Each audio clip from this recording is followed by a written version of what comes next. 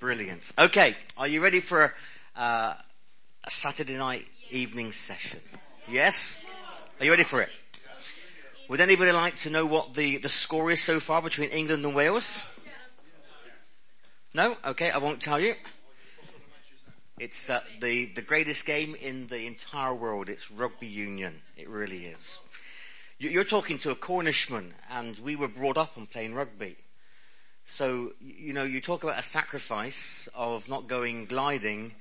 Tonight, knowing that England are playing at Twickenham, and I'm sat here at 20 past 8 on a Saturday night, knowing that they're losing 3-0 at the moment. Oh, sorry, I shouldn't have told you the score, should I? But we're going to have some good time together. We really are. And we're going to just spend a few moments just looking at some things here, and then we're just going to allow the Spirit of God to move amongst us, and we're going to just see what happens. I love the encouragement along the front row when it says no pressure. Sometimes when you turn up at a church and they know that you have a gift, or your ministry gift is prophesying or bringing words of knowledge and things like that, there is some pressure. And but I'm just so grateful that actually it's not about me, it's about God. And if God wants to speak into the lives of those in the room this evening, he will. He'll either do it through his word, or he'll do it through a word that maybe I'll give. But actually, you brought a tremendous word tonight. You sang it over us. That was absolutely phenomenal. It really was. So God's already in the business of speaking to us, isn't he? Yeah. If you're looking for a title this evening to kind of make sense of my nonsense this evening, it's simply this: what happens next? It's a great question. What happens next? I'm not a big TV kind of fan. I kind of jump in and out of television programs. My wife, who I dearly love, she's a massive soap fan. So she doesn't watch the soaps every day, but what she does, she watches the omnibus kind of sessions of the soap, so she kind of gets it all in one. I know some people, they actually watch it Monday, Wednesday and Friday, and then watch the omnibus session at the weekend as well. And I think we have a guilty person over there who's now just holding her head in shame, our Glaswegian friend there. I know, I'm very honoured. But for me, I love to watch some of the sports programs. I'm a little bit of a sports fanatic. I try to have a go at most sports. I'm not very good at them, but I try to have a go at most sports. And one of my favourite TV programs is A Question of Sport. I don't know if any of you can recall that program. It's not on in prime time anymore. It's kind of on a later kind of session during the course of the evening. But Sue Barker's a painting girl. She played tennis for England or Great Britain, and she did relatively well, but she seems to have more kind of popularity and fame now, in a sense of being a TV presenter, than she did when she was on the courts playing tennis. So she hosts this wonderful quiz show, and during the program there's different sessions, there's different kind of formats. I don't know if you recall it. The very first section it's called the picture board, and the panel, they have to choose the number from the board. They then have to try to work out who that sports person is. So it's the picture board. Then another frame that they kind of go into is they have something which is called the home or the away question. They can answer questions about their home speciality, their home sport, or if they want the extra bonus point, they can answer a question on any other sport outside of their own sport. There's another little section which is called the mystery guest. And the mystery guest is when, obviously, there's a guest who is kind of acting out something. They're in disguise. The cameras don't literally show the front of the face. But what they actually show is they show some kind of little hints of who it may be. And you have to guess who that person is. Then there's the quick fire round. But then my favorite round is what happens next. Just a few weeks ago, I was speaking in a church in Southampton, and I was co-speaking with a guy called Chris Akabusi. Can you remember Chris Akabusi? He's a madman. Absolute madman. He gave his testimony, and before I got up to speak, I asked the person who was convening the service, can somebody bring me the interpretation? I had no understanding what he said. He was so broad, so fast, so hilarious in his testimony. And we just kind of talked about his career. But I want to ask the question to everyone in this room this evening: what happens next? In this question the sport kind of moment, what happens is that there's footage of the film, the action that goes up to a certain point, then there's a freeze frame moment. Everything freezes, and you have to guess from the historical path of the film so far and the frames that have brought you to that place. You have to work out what's going to happen. So maybe it was Nottingham Forest. Am I okay to talk about Nottingham Forest tonight? Or Derby? Nottingham Forest. Or let's just talk about Derby for a few moments, okay? Maybe it was Derby. Kind of, the goalkeeper has the ball, he picks the ball up, he kicks the ball out, the midfield player picks it up and just begins to dribble his way through the defence and the opposition. He pulls his foot back, he's about to take a shot, and the freeze frame cuts in. You have to work out what happens next. Now, because it's Derby, they miss. Or they hit the post. But there's a freeze frame moment. And you have to work out from what you have seen to what's going to happen next. I believe that there are some of us in the room this evening that are living in what I call the freeze frame moments. Life seems to be standing still. The things that you've been praying for haven't necessarily been fulfilled just yet. And you're just asking yourself, what on earth is going to happen next? I want to bring a little bit of direction to that and help you. There's a gentleman called Terry Pratchett. He's said this in one of his great quotes. He said, "The whole of life is just like watching a film, only as you miss the beginning of the big picture, you're not quite sure what the plot is, and you sit there trying to work out from the clues that you see what's the film's all about." Does anybody kind of have an experience like that sometimes in life? You feel you've missed the plot, or you don't understand the plot, and it just seems to be absolute chaos. I want to encourage you now, because even though you may be in a freeze frame moment, not certain of what's going to happen, the same God who was faithful to you pre the freeze frame is the same God who will be faithful to you in the freeze frame and will be faithful to you post the freeze frame. He's the same yesterday, today, and forever. He's the Alpha and he's the Omega. I'm so grateful for that. He's the beginning and the end, but he's also the bit in between. And oftentimes we have a start and we have this understanding of what the end will be like, but we get lost sometimes in that transition from God promising us something and God fulfilling his promise. So what's going to happen next? When I talk about the next, I'm talking about the time. I'm talking about the order and the sequence of events. I'd like to make a statement here, and I trust I don't offend anybody, but the success of this weekend together is not what happens during the course of this weekend. The success of this weekend is what happens post the weekend. You can bring me in, and I've enjoyed every moment of being with you. I've especially enjoyed the Victoria Sponge. I thought that was absolutely magnificent. But the success is not what is said on a Friday, and the success is not even said on the personal prophecies. The success is what happens after I go home and you go back to what is called normal life. That's the success. It's when we revert back to the normal things. I was talking to a key guy who networks with a number of churches around the world.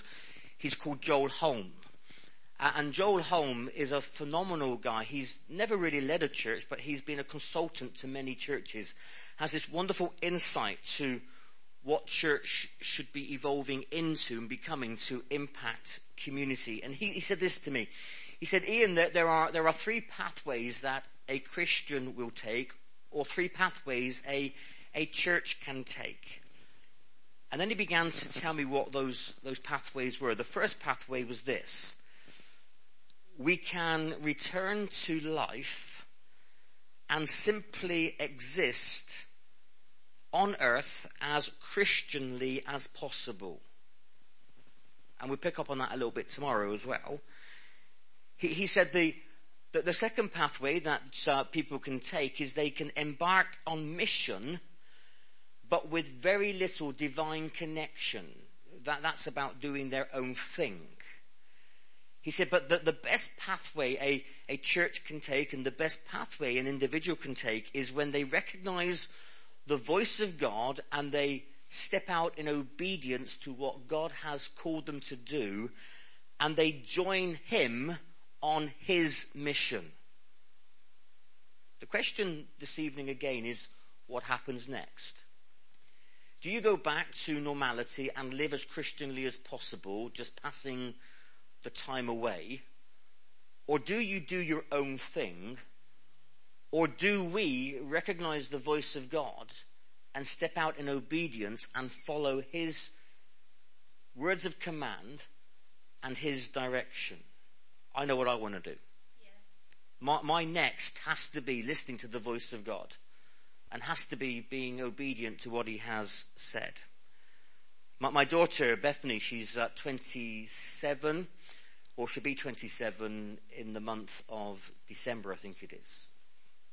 I'm not as good as you when it comes to dates and times.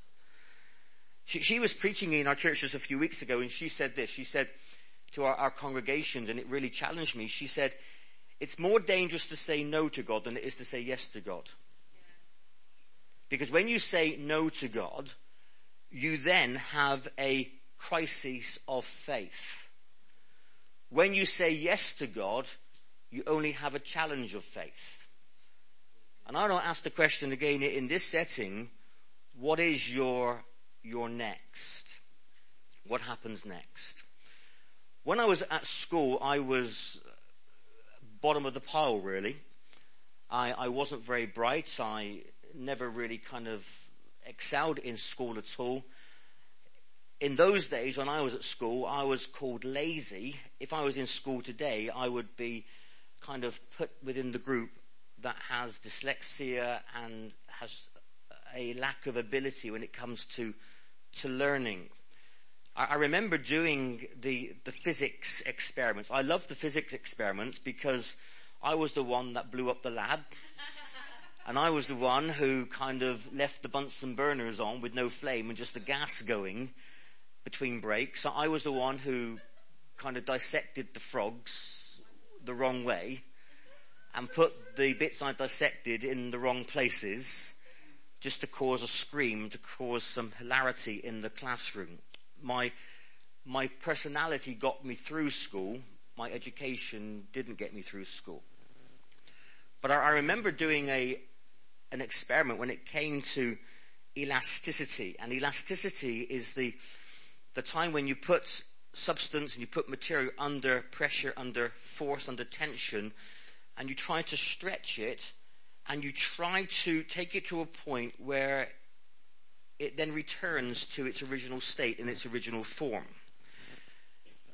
I believe that when God talks to us and stretches us, we shouldn't return to our original shape or form. We should be enlarged, we should be stretched, and we should be taken to a point where it's to the point of no return, where we say, okay, God, you've spoken to us, you've done something in our lives, and we cannot return to the same place or to the same shape. We cannot return to being the same people as we were before. So, as I drove here on Thursday night to spend the day with the pastors on Friday, enjoyed being here on Friday night, and I enjoyed every moment of my day today, and I'm looking forward to tomorrow. When I travel home to my family tomorrow afternoon after our morning service, I cannot return the same way I came, because I've encountered God. And because I've encountered God, I have to be bigger, I have to be better, and I have to be more effective. So what's going to happen to your next? Are you going to shrink back to the size you were? Or are you going to be a bigger people because God's encountered you and you've encountered God? Am I making sense? When I have conversations with those within the context of my church and even within the role of my national role with the Assemblies of God, and by the way, our national leader sends his regards. He sent me a text this afternoon. He said, please pass on my regards to Dave and to Sue and to the church here. So John Partington does that, and if I didn't say that tonight, I'd be in big trouble. In fact, my next might be I'm sacked on Monday, so I've said it now. But when I'm in conversation with certain people, what they do is their conversation is often about the past. So they don't have a next, because they're always living in the past. They're talking about their past. They're taken up with the past. The past is always better than the now for them. They're living in a day called yesterday. And what I've discovered is this, that the past wasn't as good as we kind of sometimes think it was. Sometimes we allowed the past memories to magnify themselves, and the so-called glory days weren't as glory as we think they were. If we're going to have a next, we can't keep talking about the past. Those that don't talk about the past are wrapped up in the present. And they're just focusing on the present. They can't see beyond the now because maybe they're contesting something. Maybe they're battling against something. But once again, if we're going to embrace the next, we have to let go of the now and let go of the present, because if we truly believe that the best is yet to come, we cannot be taken up with the now. As much as we enjoy the now, we live now, but we focus on what God wants to do next. I have to let go of some of my now to embrace the next, because God has so much more. When I was growing up, once again, when you get older, you tend to talk a lot about when you were growing up, don't you? But when I was growing up, there was a program called The Tomorrow People. Fascinated me. Because actually, some of the younger ones are going, what? But they were tomorrow people. Somehow they had technology and abilities beyond the now because they were living in the tomorrow. I'm so grateful that God gives us a picture of our tomorrow that we can live in now.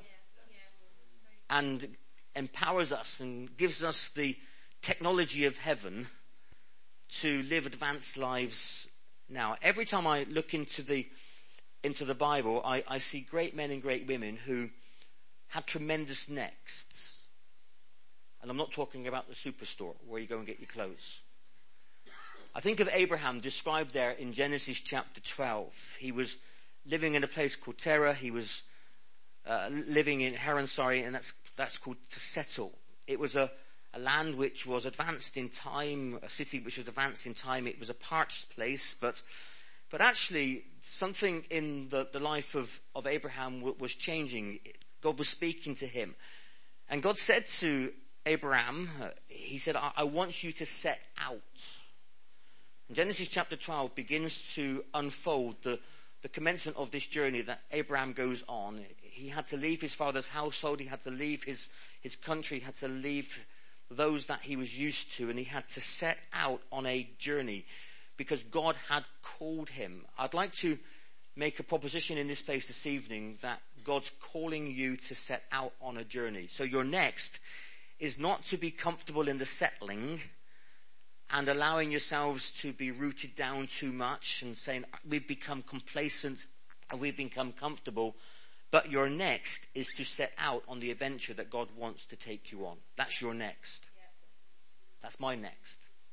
Does that make sense? Yeah. I then began to think of others in the scripture. I think of Moses. Moses was the pastor of a massive church called the First Pentecostal Church of the Children of Israel.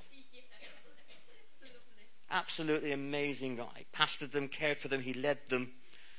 But when we begin to look at the life of Moses, he was born at a time when there was a mandate to kill and to destroy all of the newborn boys and babies.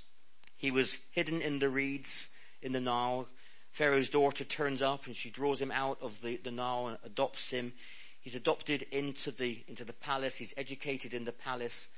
And then what we see during the course of his life is we see that he goes out one day and he murders somebody. And then the life of Moses, we then see that he goes on the run. And then we see that he's tending some sheep in the backside of the desert. So I love that terminology, in the backside of the desert. I love that. You can only say backside in church when you're talking about Moses. I've got Russ in the back of my ear that's whispering. Okay. He said backside. I did it purposely. Oh, good. But he's there. And then he has this burning bush experience. And God starts to speak to him through a burning bush. And God calls him from that place where nobody really wanted to be. Throughout the life of Moses, he had setback after setback after setback. But his next was not a setback. His next was a comeback.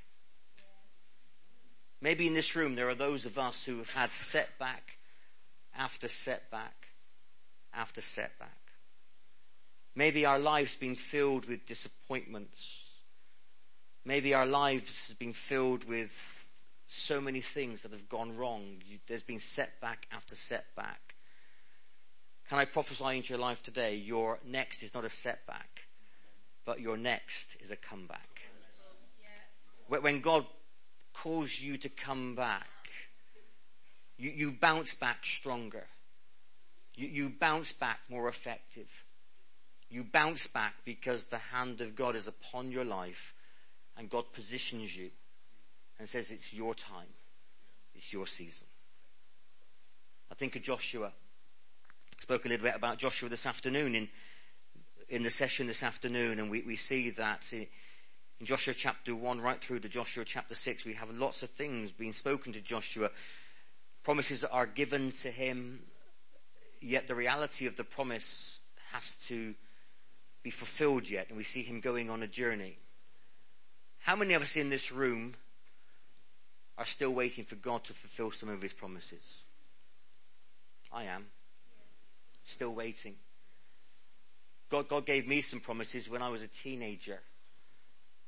The impatient teenager thought that it would be answered by the time I was a year older. I then turned 20, I then turned 30, I then turned 40. And in March of this year, March the 20th, I was 50. What I'm going to do is I'm going to put my address on the back notice board so next year you can send me a birthday card on the March the 20th. But I've still got promises inside of me, just been waiting to be birthed.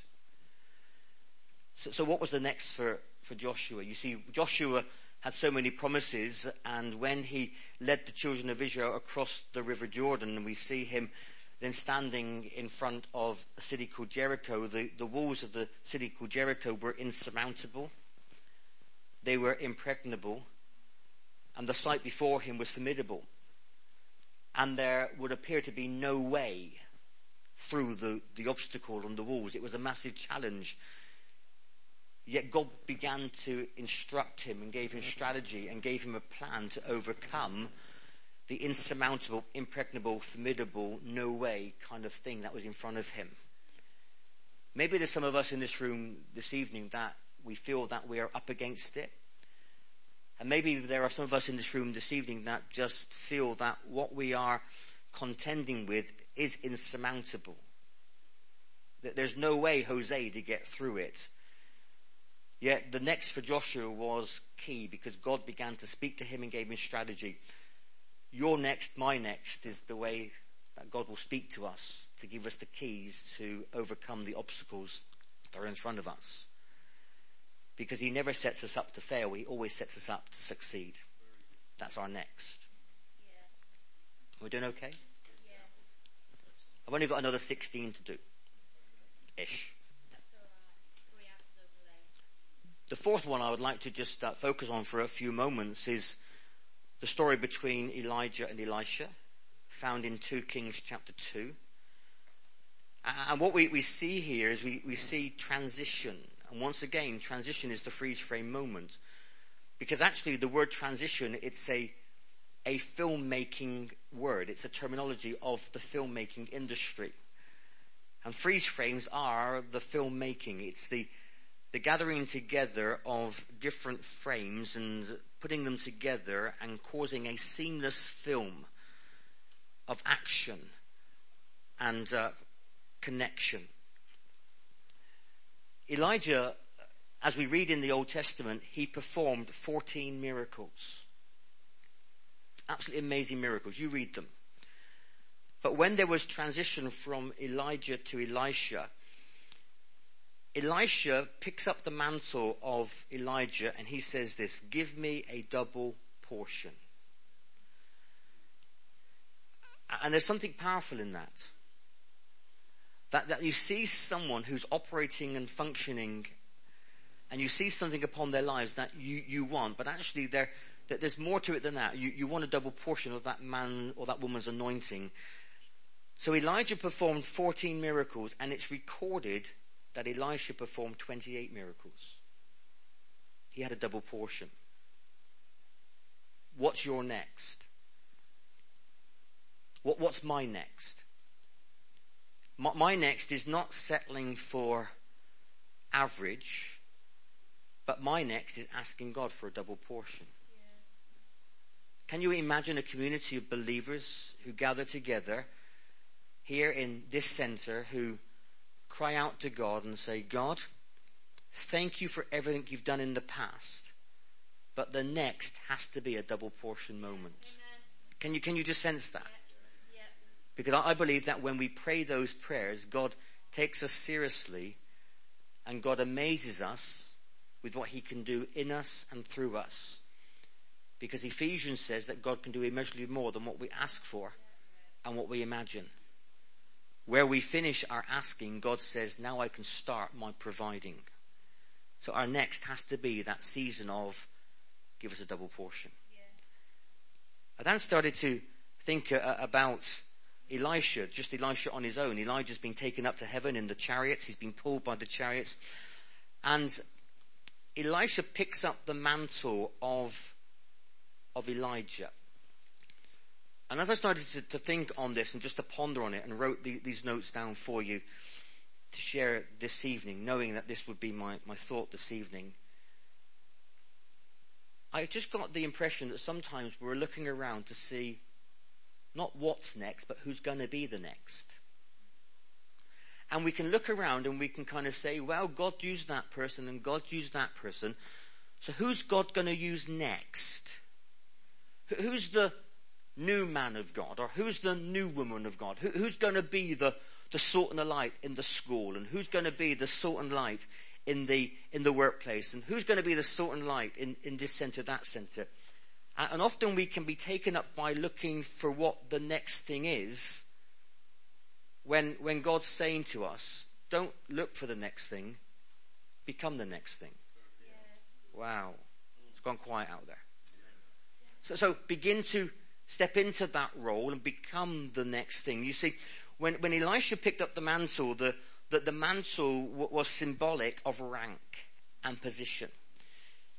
It wasn't just symbolic of rank and position, it was symbolic of authority. So he picked up the authority of the man of God. Some theologians in their writing and their compiling of their notes, that they would say this, that the mantle was a symbol of the Holy Spirit.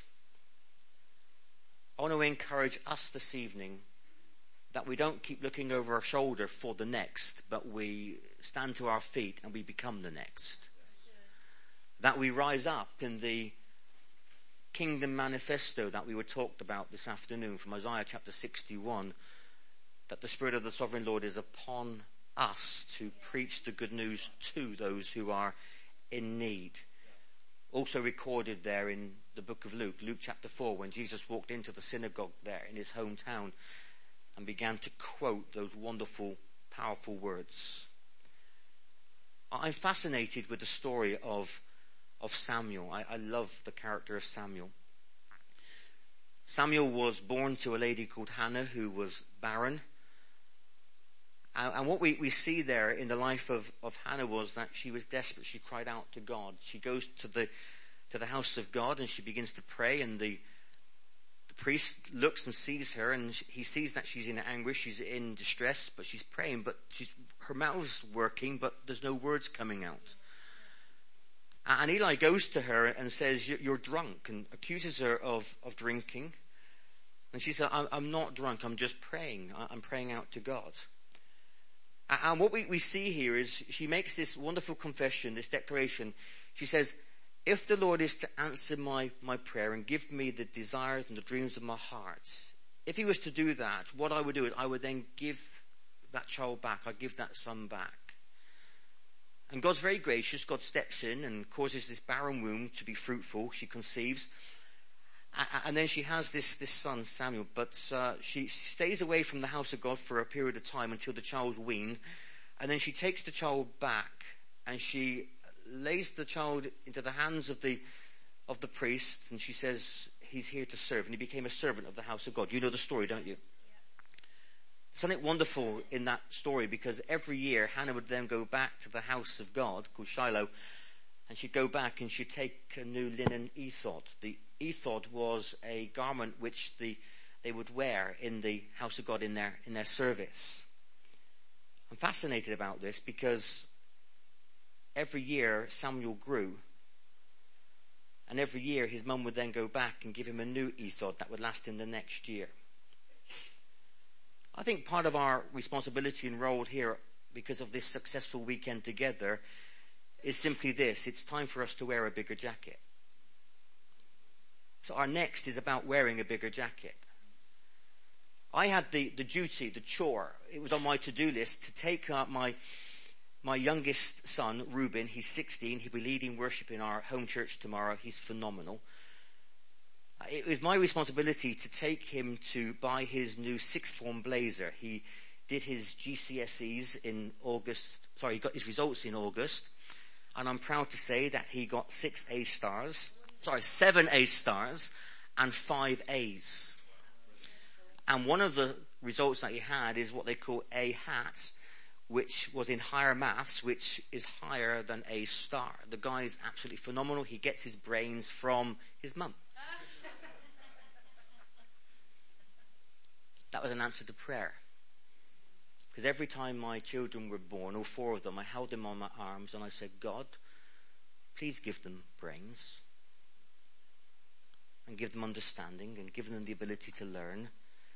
Because I know what it was like to go through school not able to learn. So when I went to school with him in August to get his results, I wept and thanked God for answering prayer. So I had the responsibility to take him to the shop to buy his blazer. I went in, bought him a blazer. It fitted him perfectly. I go home, we present the blazer to Jackie. Reuben wears the blazer, and she said it's no good. I said, why isn't it any good? And like every mum, she said he's got to wear it for the next 2 years. The rate he's growing in and the rate he's developing, that will only last him half a term. So we had to go back to the shop and we had to exchange the jacket that fits him now for a blazer that will fit him in 2 years' time, or he'll grow into. I don't understand that, but that's a woman's thing. It's a lady's thing. So my son went to his sixth form for his first day. He's the tallest in our house. It doesn't take much to be taller than myself and my wife. But he's the tallest in the house. He stands about so tall, and his jacket was so long it was dragging on the bottom of his shoes. That's a slight exaggeration, but it was dragging on his shoes. In fact, overnight I thought he'd lost his hands because no longer did he have his hands. But his mum is very clever because she's forecasted his growth. And she's forecasted in her understanding of who he is and where he's going, his development and his growth. So she says he will grow into it. Our next thing is not to wear something that fits us now. Our next thing is to wear the mantle and wear the office that at the moment just feels too big, and doesn't feel comfortable, but just feels a fractionally too big, because God the Holy Spirit says it's the next thing and you will grow into it. Good stuff. That's the next thing. Yeah. I then started to think about others. I thought about David. And David in 1 Samuel chapter 17, he has a Goliath in front of him. It's a Goliath opportunity. Yet he was intimidated by... No, he wasn't intimidated. But his brothers and the armies of Saul, who were surrounded in that valley, they were looking down into the valley as Goliath came out. They were intimidated by what they saw, and they were intimidated by what they heard. Every morning the giant would come out. For 40 days he came out. Every morning he taunted them and he destroyed the hopes of their day.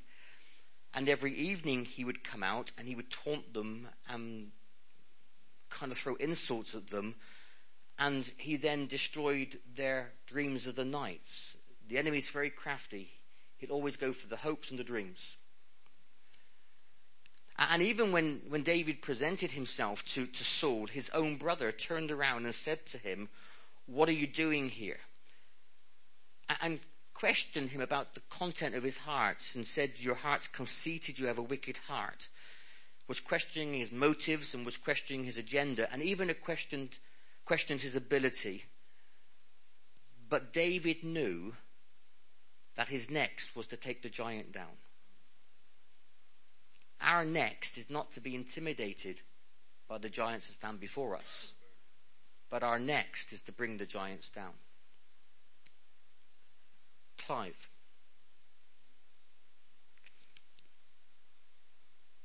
God's given you dreams, and God's given you desires and passions,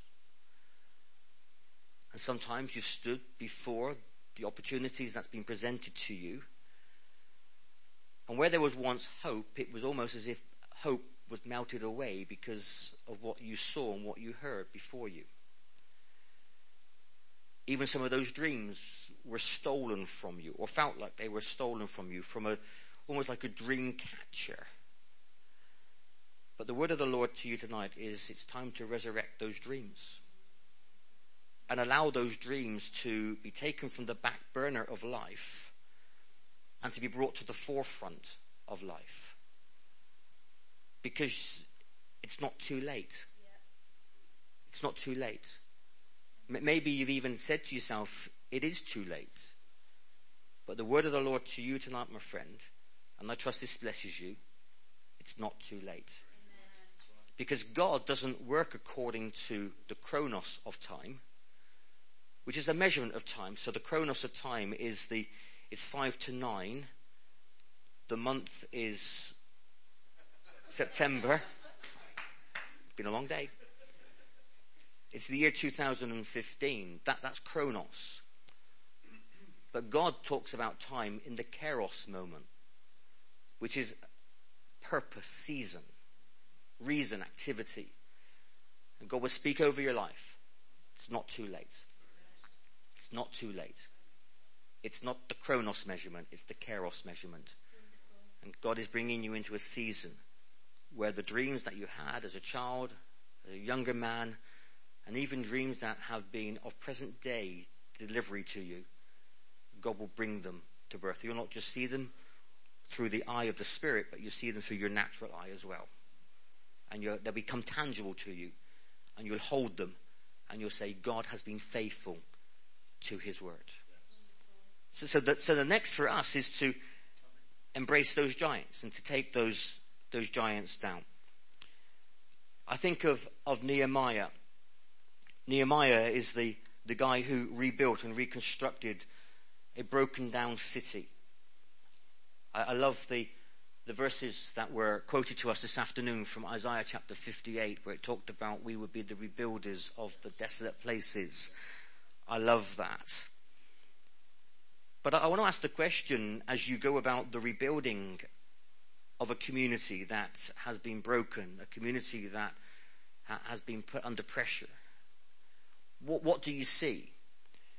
Because when Nehemiah walked around the city, his home city, he saw things very different to how other people saw them. You see, when other people walked around, all they saw was rubble. They saw broken pieces.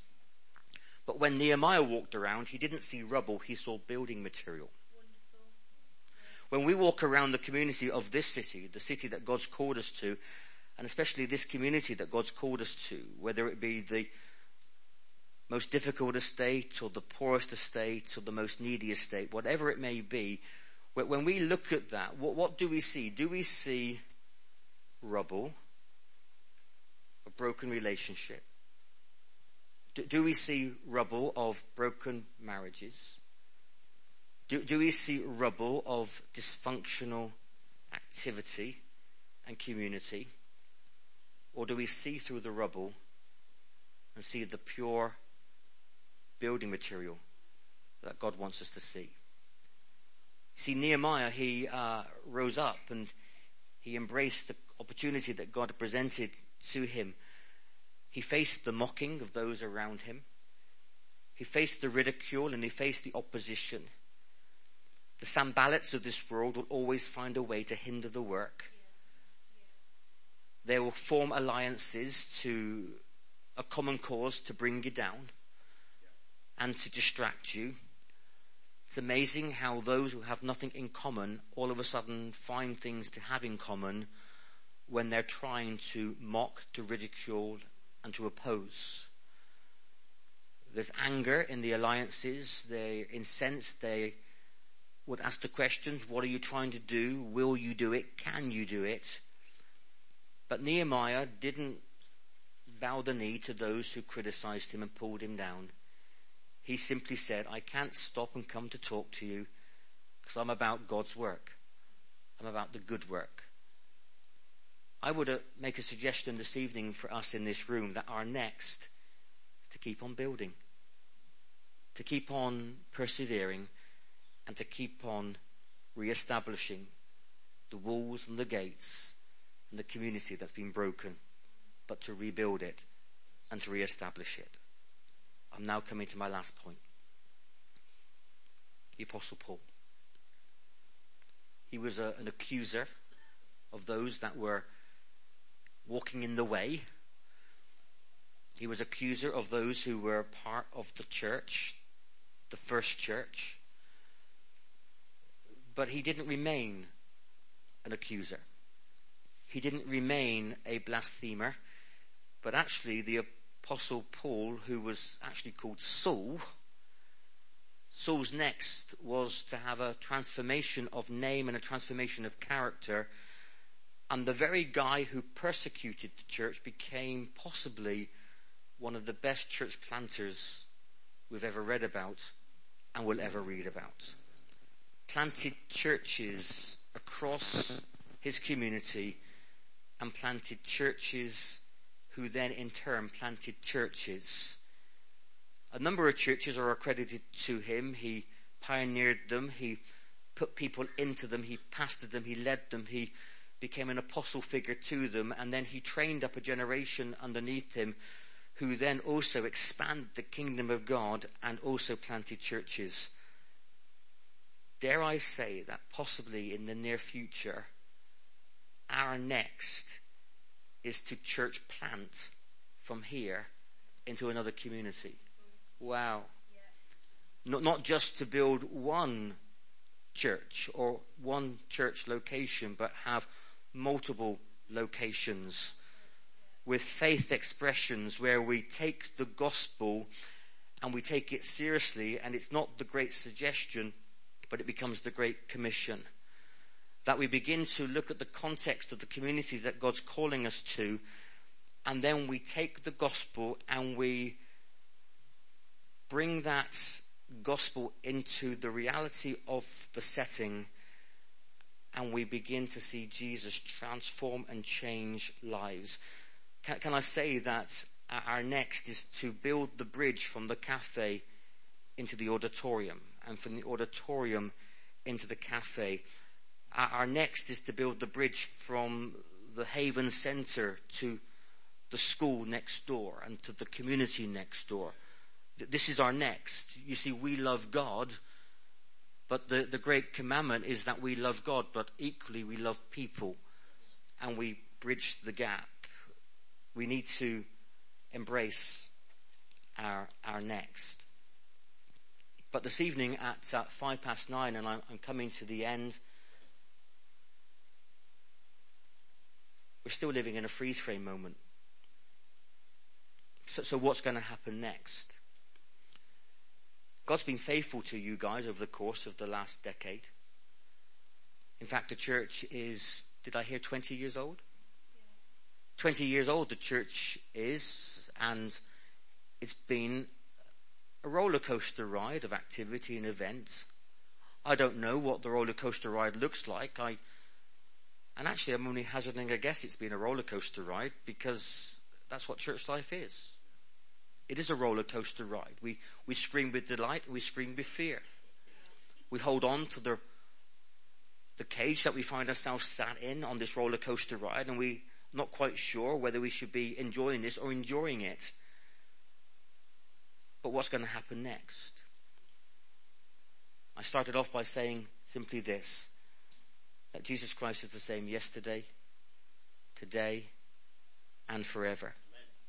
So God has been faithful to you in the first 20 years, and God willing, subject to him not returning within the next 20 years, and who knows, he may do. But if he doesn't return within the next 20 years, I am convinced, and if I was a betting man, I'd put the mortgage money on it. But I'm not a betting man. I'm a man of faith that rests assured, knowing that the same God who's been faithful will be faithful when no longer do we live in the freeze frame moment, but we begin to embrace what God has next in the sequence of events. So the success of this weekend is not the way the worship team have performed, and they have ministered to us exceptionally well. The success of this weekend is not even the way that we have had fellowship together and we've enjoyed each other's company. I trust you've enjoyed my company. The success of the weekend is not even if I get an invite back. And my friend and I had a bit of a banter on Friday night when we came in, and he said to me, he said, "Did you bring any cider with you?" And I said, "No, I didn't. I'll bring it next time, if there is a next time." You see, I'm always grateful for the first invite. I'm amazed with the second invite.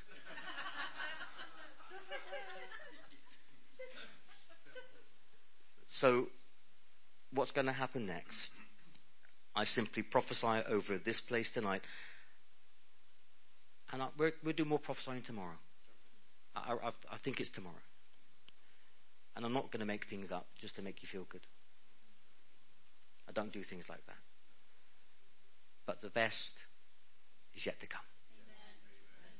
The best is yet to come for this church, collectively.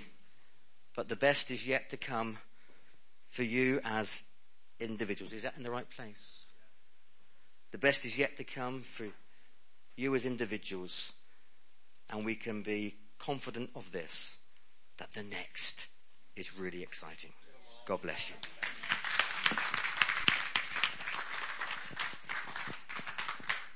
Fantastic. I'm excited for the morning. Anybody else excited for the morning? Okay, good. So,